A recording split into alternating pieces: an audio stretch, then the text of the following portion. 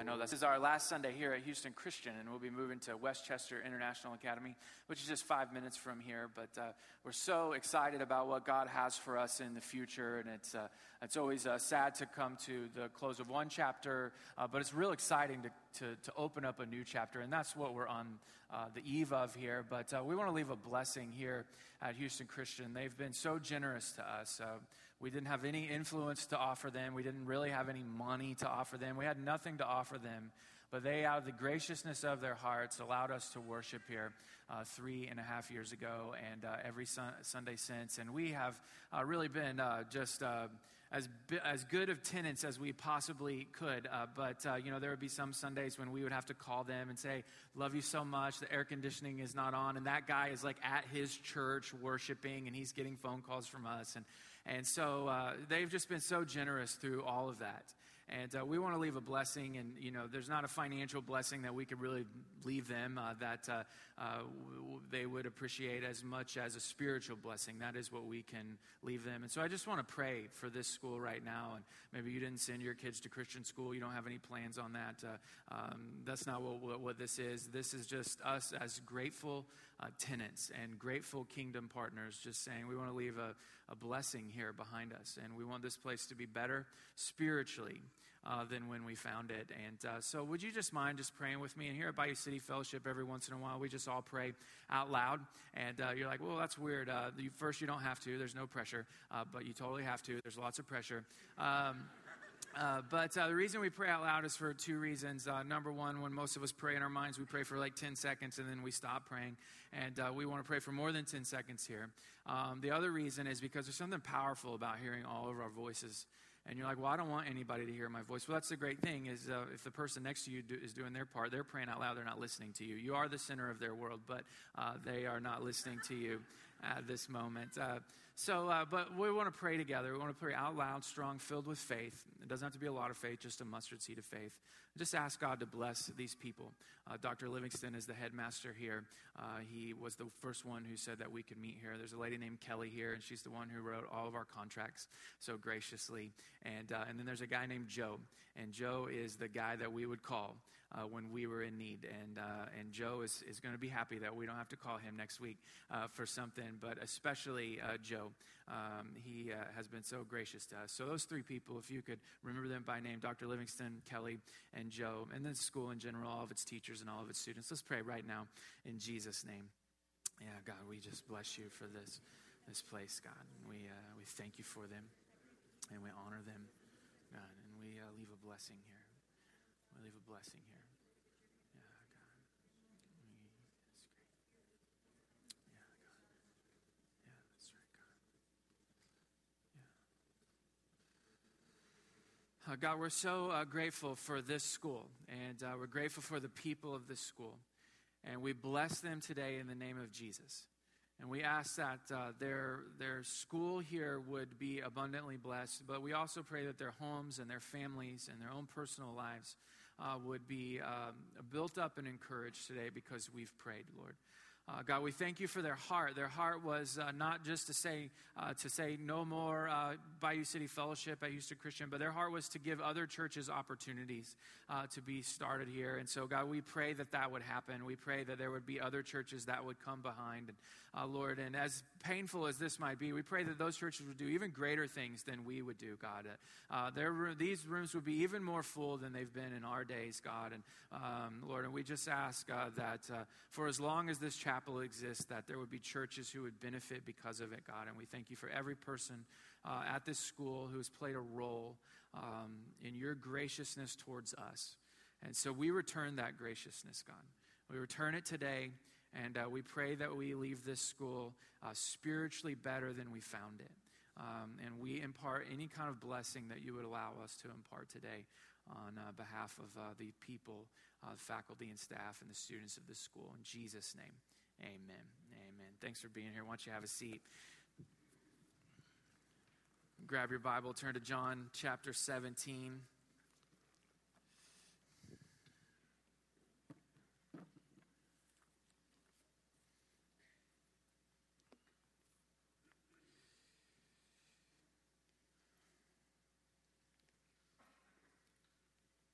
So, the last 8 or 9 weeks, we have been doing this series called Fields, and the idea was that in the same way that you have a field of work, you're in construction, you're in medical, you're a stay-at-home mom, you're a teacher, you have a field of work, you also have a field of kingdom work.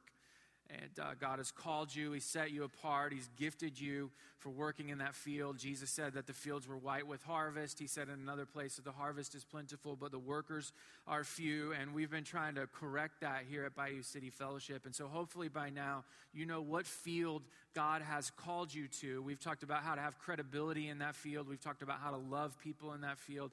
We've talked about how God even uses our pain and suffering as a platform to bring in that harvest. And if you weren't with us during those days, those Sundays, then I really encourage you to get online and listen to those podcasts because, every church really has the same source material. You passed a lot of churches to get here on today. And if you went to those churches and said, where are you getting all of your information? They would say, what? Well, the Bible. Who are you trying to lift up and glorify? They would say, Jesus. Those are the exact same things that we're saying. But every church has a personality. Just like the children in your family are all in your family, each child has a unique personality, and churches have unique personalities. And probably more than anything, that's this series called Fields is the personality of our church. And so if you're new to our church or maybe you just need a refresher on what we're all about, I'd encourage you to get online and listen to those messages. I think it really summarizes who we want to be and why we want to be that. But last week, we started a new series in John chapter 17, and we're eavesdropping in on Jesus' prayer. So turn there with me, John chapter 17.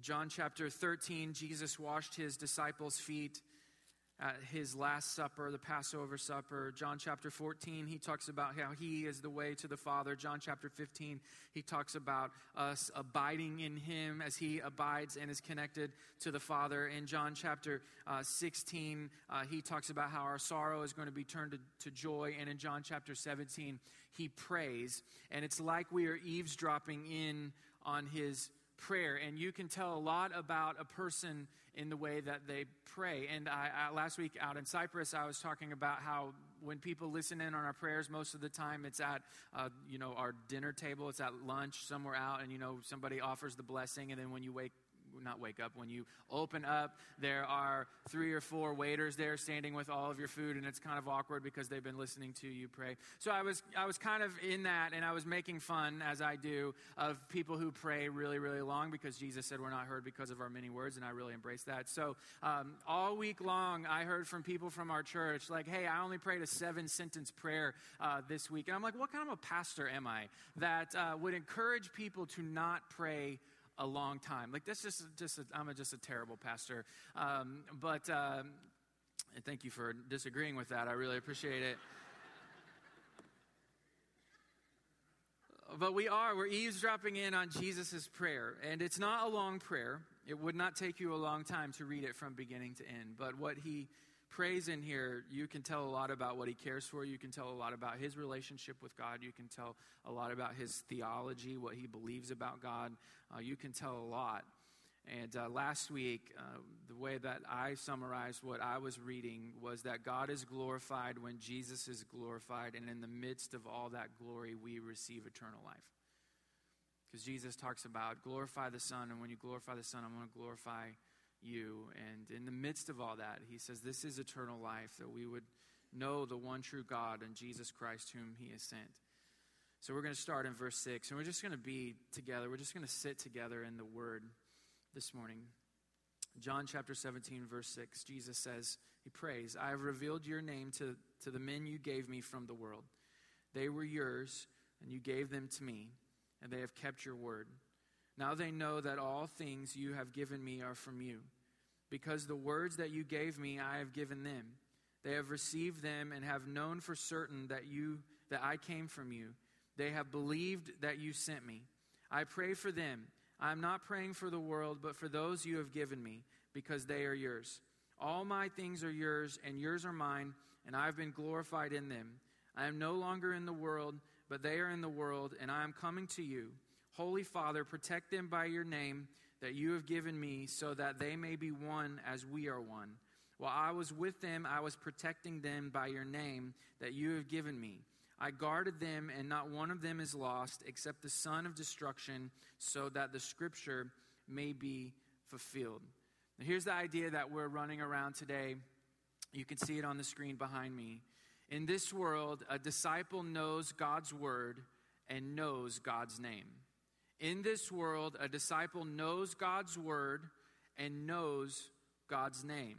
Because there's been a shift in verse 6. The first 5 verses are really about Jesus' relationship with God. But in verse 6, he transitions now into praying for his disciples. He says, I have revealed your name to the men you gave me from the world. They were yours, and you gave them to me, and they have kept your word.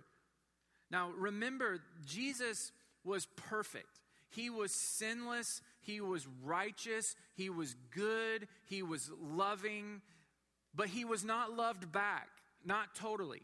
There were different moments in his ministry where he was at the peak of his popularity. He was beloved. When he went through town, everybody shows up. You remember in Luke chapter 19, Zacchaeus even wants to see Jesus so bad that he climbs up into a tree. He had moments of ministry like that where he was beloved, but then he also had moments where it was just these few disciples gathered around him. And so really what he's doing is he's saying, you have given these men to me as a gift, and he received them as a gift.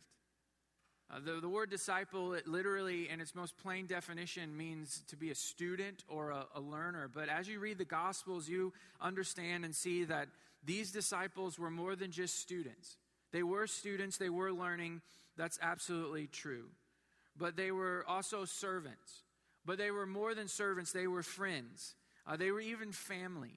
You remember the story in Matthew chapter 12 where Jesus is teaching and the house is filled and his mother and brothers are standing outside the house and they want Jesus to come out to them. But he's kind of in the middle of all this. And biblical scholars believe that Mary and his brothers are really kind of annoyed at Jesus because this is pretty early on in his ministry and they don't fully understand exactly what he's doing and what he's trying to accomplish. And so they're getting them to come out, maybe just to tone it down a little bit, not to stop, just to tone it down a little bit. And Jesus says in the midst of all these people, as he finds out that his mother and brothers want him, he says, who are my mother and brothers? But he points to his disciples and he says, these are my mother and brothers, those who do the will of the Father. So the disciples were students, yes. They were servants, yes. They were also friends and they were family. And we see from the scripture that the disciples are committed to Jesus by faith and love. They started following Jesus because they believed that he had the potential to be the Messiah. They weren't 100% sure, even as he kind of comes into his last days. You can see their skepticism. You see that they don't fully grasp exactly what he's trying to accomplish. But they followed him by faith, and somewhere along there, they were also committed to him in love. So that's really what a disciple is. It's somebody connected to Jesus first by faith and then by love. And look what he says in verse 9. He says, I pray for them. I am not praying for the world, but for those you have given me because they are yours. And then look what he says in verse 11. I am no longer in the world, but they are in the world, and I am coming to you. Holy Father, protect them by your name that you have given me, so that they may be one as we are one. So Jesus, shortly after, in fact, the next chapter, is going to be arrested after he's betrayed by Judas. Then he's going to be tortured, then he's going to be crucified, then he's going to be raised from the dead 3 days later, and then he's going to ascend into heaven.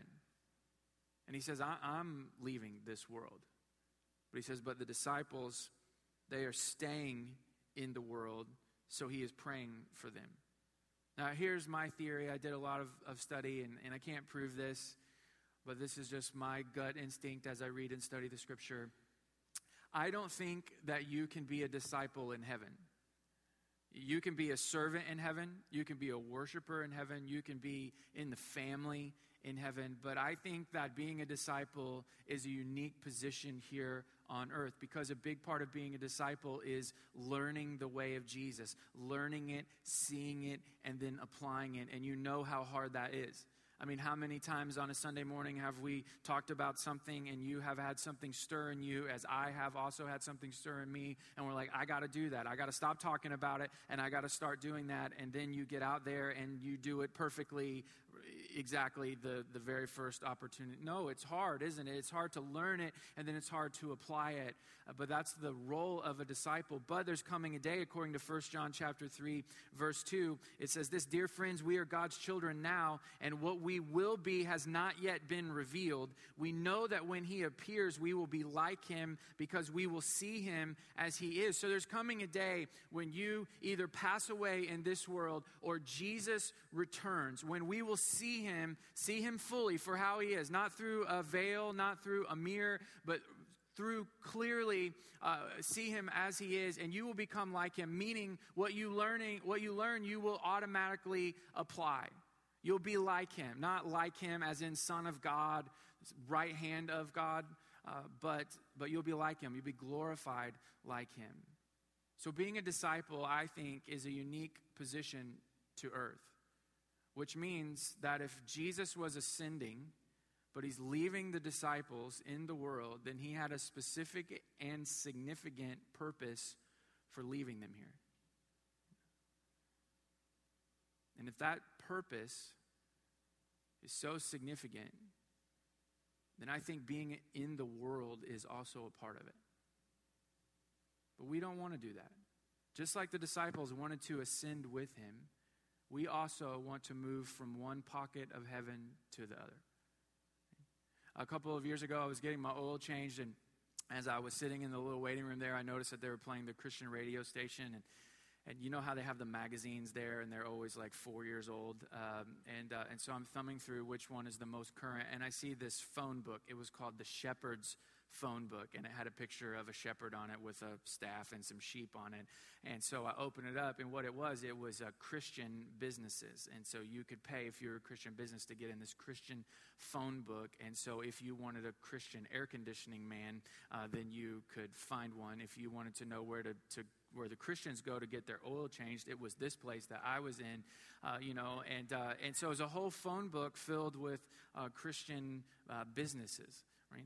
Because there's a need for that. I mean, we would all want that. Wouldn't you, if you could shop at a Christian grocery store, wouldn't you do it, right? If you knew that when you went in there, they were going to play the Christian music and there weren't going to be all of the gossipy, magazines. There were only going to be Bibles there, because you would never read them while you wait in line. You never want the update, and neither do I, right? Wouldn't we do that? Yeah, we would go and we would shop at the Christian grocery store if we knew there was a Christian grocery store, because there's something in us that, like the disciples, if Jesus is not here, then we don't want to be here. And we end up trying to create these little pockets of heaven. I'm a Christian air conditioning man, so all the Christians come over here and we can do our air conditioning stuff together. I'm the Christian grocery store, and all the Christians can go and shop here, and we can eliminate any of the bad influences. Well, that's great. You can eliminate all of the bad influence, but when you do that, you also eliminate the people for which you were called to remain here for.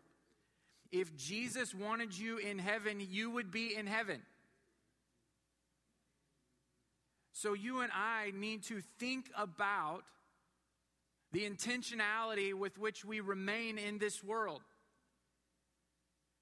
Jesus says, I'm leaving them here. I am going, but they are staying. So I am praying for them. So he doesn't just leave you hanging. He doesn't just leave you in your non-Christian workplace. He has prayed for you. He has equipped you. He has called you. You are a disciple, and your place is in this world with a significant purpose.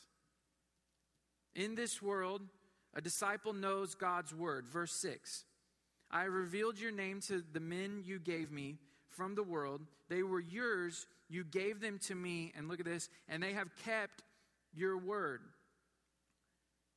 Verse 8, because the words that you gave me, I've given them. They have received them and have known for certain that I came from you. They believed that you sent me. So there's an order here. God gave the words to Jesus. Jesus gave the words to the disciples. The disciples received them and now they know for certain that God sent Jesus. See, your relationship with God's word is proof that you are a disciple. A disciple is one that receives the words of God from Jesus. I want you to turn to what will probably be a very familiar place, Hebrews chapter 4, verse 12. It's one of those banner verses about the Word of God. Hebrews chapter 4, verse 12. As you're turning there, you notice the context in verse 7. It says, "Today, if you hear his voice, do not harden your hearts." So it's the idea that we would not harden our heart and ignore what God is saying to us or refuse to listen. In Hebrews chapter 4, verse 12, it says, "For the word of God is living and effective and sharper than any two-edged sword, penetrating as far as to divide soul, spirit, joints, and marrow. It is a judge of the ideas and thoughts of the heart." So it says the word of God is living. It's alive. It's not lifeless. I mean, think about that. Maybe you have a Bible in your lap. There's life here. There's life-giving properties. I know that from my own story. I've told you before, but when I became a Christian, I was at a kind of a church service like this, and the guy who got up to speak, I remember two things about him. He had a Bible, and he had a really thick red mustache. And when he got up, and he opened up his Bible, and I'm sitting on the very back row, and just the conviction of God just came over my life. I didn't really even have words for it, but I just knew something was wrong. He hadn't even started, so it wasn't like he was really getting going, or he was, he was just doing his introduction. But just there on the back row, I just conviction of my sin. I knew that I was separated from God. I knew that even though I'd grown up in church, all that was just information to me, and I needed to receive that totally into my life. And all happened when he opened up his Bible. What you have here in your hands is living, and it's active. Active means that there's energy there, there's effectiveness there, there's power there.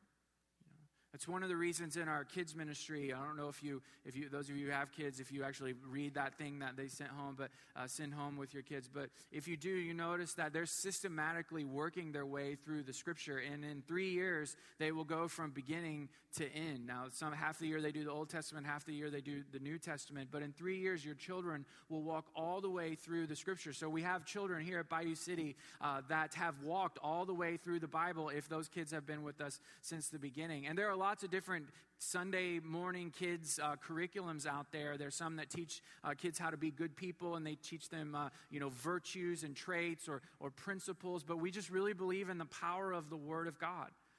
And so somewhere in the Scripture, our kids are digging in. They're hearing the story in its context. And then the most powerful thing is after they've heard it in its context, then some teacher there is connecting it to Jesus and what he has done for them. Because it has energy, it has power in its own. It's effective. And then it goes on and it talks about being a two-edged sword, penetrating as far as to divide soul, spirit, joints, and marrow. A one-edged sword would be just a blade that has just one sharp side, which is like a machete. Right? A machete just has one side that's sharpened. And what's a machete for? Well, it's for buying on vacation and bringing back to your 4-year-old. That's what machetes are for. But what's it really for? It's for hacking. That's what a machete does. It hacks. But that's not what the Bible does. That's not what the Word of God does. It's a two-edged sword, meaning it's sharp on both sides. It's for piercing. And it pierces all the way deep. Mind, body, joint, marrow. And look what it does. It is a judge of the ideas and the thoughts of the heart. Earlier this week, I've been doing this Bible study through the book of Exodus, and I've been there for about 10 weeks, and I'm almost done with it. And this week I was reading the story about how the Israelites, after they were slaves in Egypt, they lived in the wilderness for a long time, but God was taking them to the land of promise. And there in that land of promise, they didn't have to live in tents, and they didn't have to live in slaves. They could build homes of their own, and it was really going to be just this beautiful place. And they get to the very edge of it, and they send 12 spies in. You remember this story? And 2 spies come back, and they say, God has given given us this land. Yeah, sure, there are some obstacles, but God is giving us this land. And the other 10, they're like, oh, woe is us. We're terrible.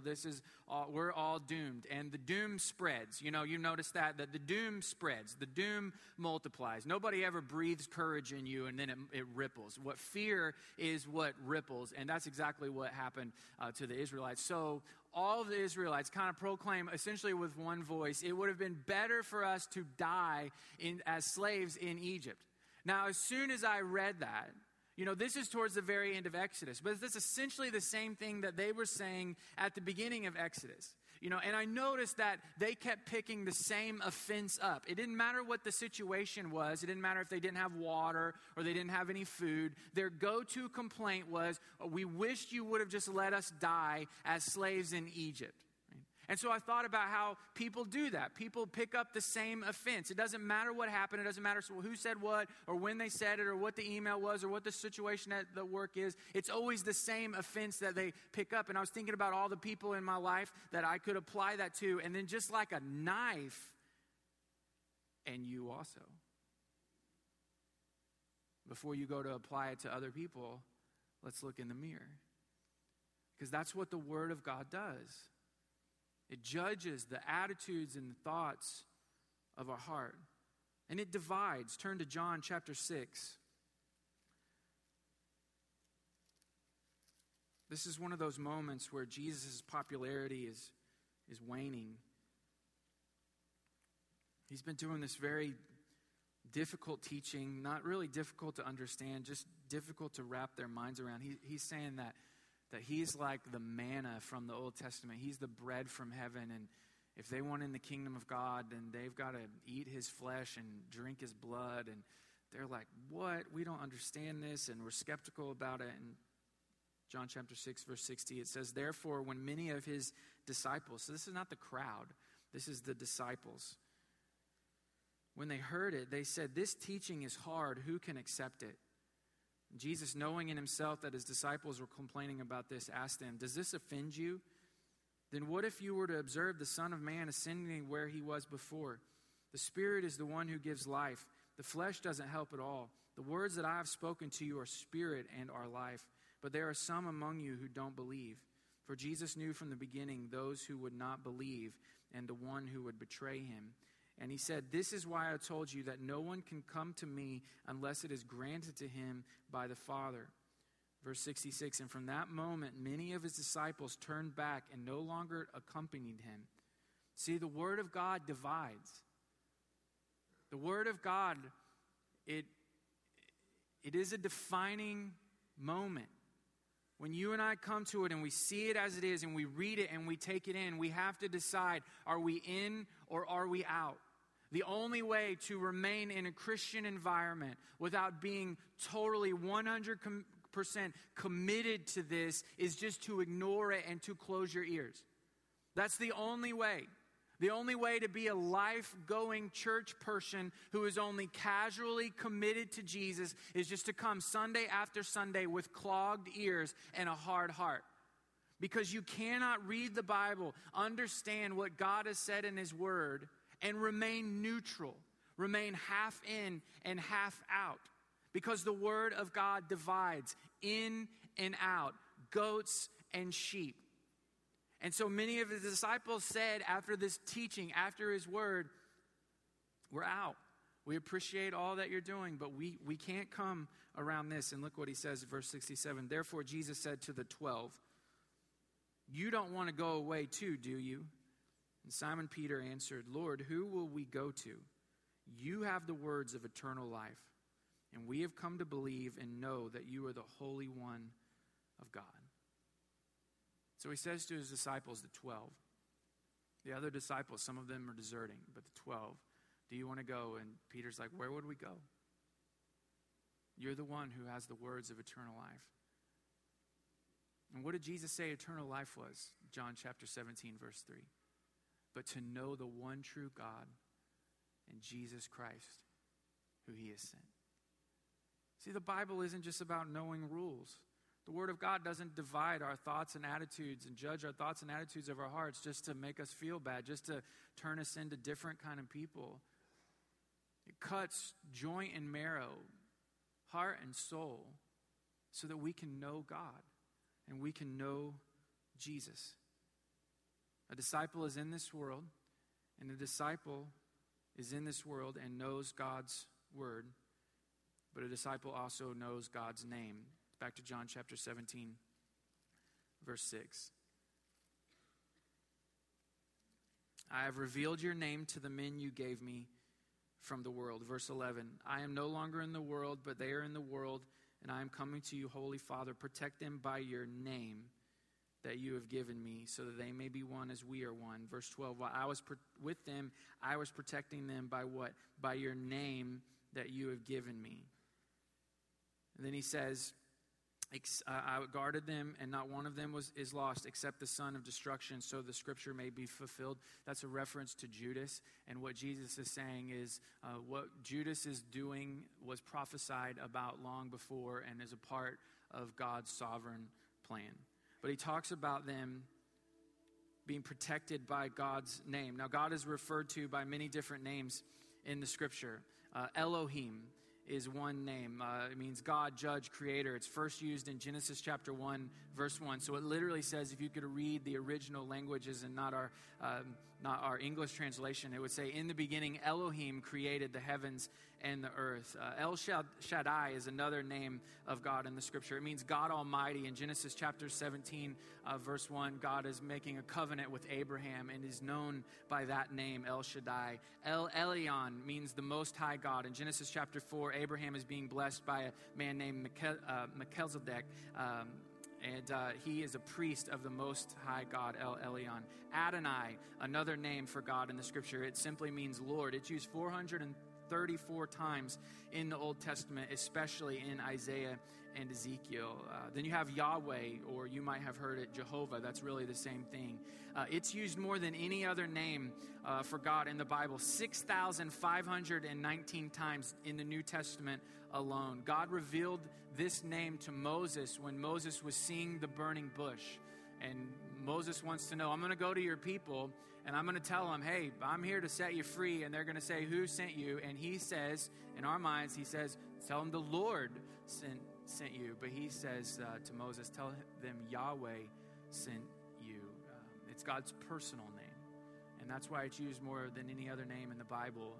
You're like, well, I don't see it anywhere. Anytime you see in the scripture God referred to as Lord with a capital L, a capital O, a capital R, a capital D, that is the name Yahweh, just represented by that word Lord. In fact, that name was so holy to the Jewish people, they just stopped saying it.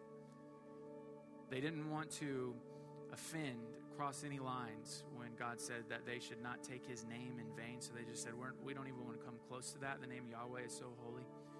We're just not going to say it anymore. You have Jehovah Nisi, or Yahweh Nisi, means the Lord is my banner. It's used by Moses after God led Israel to defeat a great army in the Old Testament. Jehovah Rapha, the Lord who heals. God reveals himself by this name to Israel after he transforms bitter water into drinkable water in Exodus chapter 15. So I'm reading John chapter 17, and Jesus is saying, I've revealed your name to them, and you've protected them by your name, and I've protected them by your name. You know, what name is he talking about? Is he talking about any of those names? Is he saying, I've protected them by the name of Elohim, or Yahweh, or Adonai, or Jehovah Nisi, Jehovah Ra? What name is he talking about? Well, I think that it's the name that's revealed to us in the very first verse of John chapter 17. Look at it with me. And Jesus spoke these things and looked up to heaven and said, Father.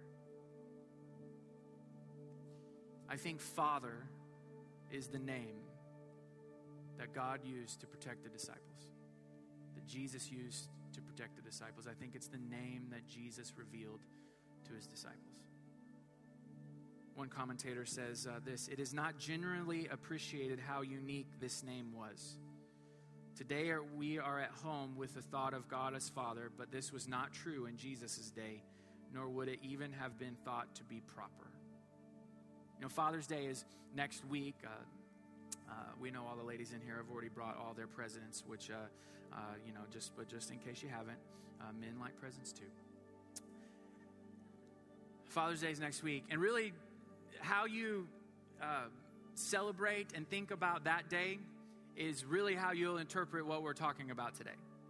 So Father's Day for you is a great day of celebration and joy, and you're going to call your dad first thing in the morning, 6 o'clock in the morning. You're going to be there and on the phone. Dad, I love you. You're so amazing. Thank you so much.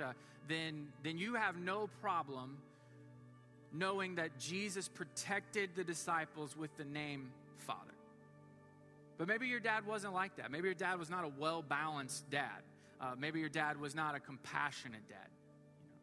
Maybe your dad was not super present and active. You know, every once in a while, I hear a man say, I can't do that. I have to babysit my kids. First of all, you're their father. You don't babysit your kids. You are with your kids. You are taking your kids places. You are not your wife's help. You are their dad. But maybe you had a dad where that's what it was like. He did his thing, and you and your mom, the kids, that was another thing. Maybe you had a dad that was a passive dad, and he was like, just do whatever you want. I don't care. Just stay off my radar. Maybe you had an explosive dad. Maybe you had a cold dad. Maybe you had a distant dad. Maybe you had an absent dad. Maybe you did have a compassionate dad. Maybe you had a well-balanced dad. Maybe you had a present and active dad. But however you feel about next Sunday really shapes the weight of this idea that God revealed his name Father through Jesus.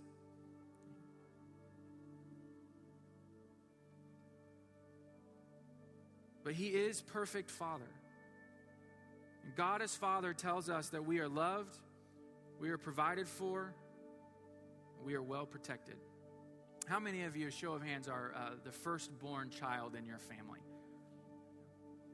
Yeah, it means you're the best, of course. I'm kidding. That's what you've thought your whole life. But firstborn children, typically, of course, this is just a generalization, but firstborn, we're usually the worriers of the kids, right? And all of you firstborns are like, yeah, amen. I've cared about doing what's right my whole life, but my little brother or my little sister, they just do whatever they want, and it works out for them, you know?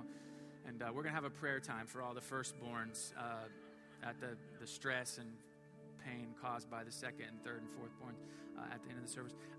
But firstborns, you know, if you remember when you were a kid, do you remember the first time that you started worrying? Probably not, because it came really young. Like, do you remember the first time that you understood that your parents had to pay the mortgage or the rent for your house, and you worried about them not getting it in on time and getting kicked out? Do you remember the first time that you learned about your parents' credit card? And you ever wondered, well, is there going to be a time when they swipe it and we're not going to be able to get groceries, or not going to be able to pay for this meal, and they're going to send me back to the kitchen to wash dishes? These are the kinds of things that firstborns worry about. And so there's all kinds of things that you have been stressed about, right? When you were a child, maybe you have firstborn children, and you see this in them. Like Jackson is our firstborn. He's 9 years old. And I've scarred him when it comes to the toll on the tollway, you know, the gate, because there was a Sunday a couple of months ago where I got in the wrong line. I had my dollar bill, but I accidentally was not paying attention, and I got into the quarter line, and I didn't have any quarters. Like, I had 0 quarters. And so I tried to creep up to the gate thing and pray like that it would just release automatically. And it didn't. And so I sat there for a few seconds, but, you know, it feels like forever because there are people behind you and they're starting to honk their horn, where he is maximum stressed out, as he should be, because his father is irresponsible. But I even tried to reach out the window and lift up the gate. It's kind of heavy, so you're going to need 2 arms. And I had to get out and walk over to one of the toll booths, and she had to lift it for me. I don't know exactly what happened, but the Lord came through and it lifted up, right? But now when we go through just him and I, if Amanda's in the car, he has no stress about the toll. But if it's just he and I, he starts talking about it as we get there to make sure that I get in the right line. Because why? Because he's firstborn, and he's worried about those things. But we have to say to him sometimes, and your parents had to say to you, and you have to say to your firstborn children, you know, that's not your job. That's not your job. That's my job. My job is to worry about that. That's mommy's job. Your job is just to be a kid. But how many of us feel that weight right now? We feel the weight of trying to control things that we don't have any control of. We feel like if we just worry about it enough, then we'll manipulate it into an acceptable outcome. And every time that we say to God in prayer, Father, it should be relief for us. Every time that you get on your knees and you say, Father, we should feel the stress and the anxiety coming off. That He is looking out for us. That He is protecting us. That that's not our job. There are some things that we should do. There are some things that we can control. There is a way of living that is right and good. But what is weighing so much of us down is stuff that we can't control, things that we don't have any influence over. And He would say to us through our confession of Father today, I am protecting you. I am looking out for you. I have you guarded. I have you hemmed in from the front and from the back. And this is what a disciple knows. Proverbs 8, chapter 18, verse 10. The name of the Lord is a strong tower. The righteous run to it and are protected. Some of us have taken on things that we do not have the emotional bandwidth for. And so what do we say today? I'm going to figure it out. I'm going to get it done. No, we say today, Father. Father.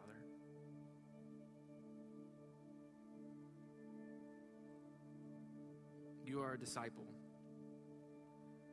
You are in this world for a significant purpose. But you are a disciple who is well equipped as you walk in this world. You are equipped with the Word of God, and you are equipped with the name of God. Not some distant would-be, used to be, but Father. Let's pray.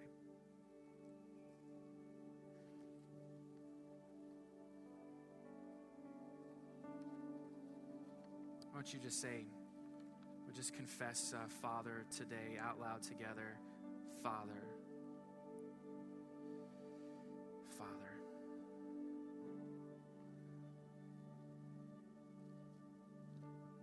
Jesus, thank you for revealing this name of God to us.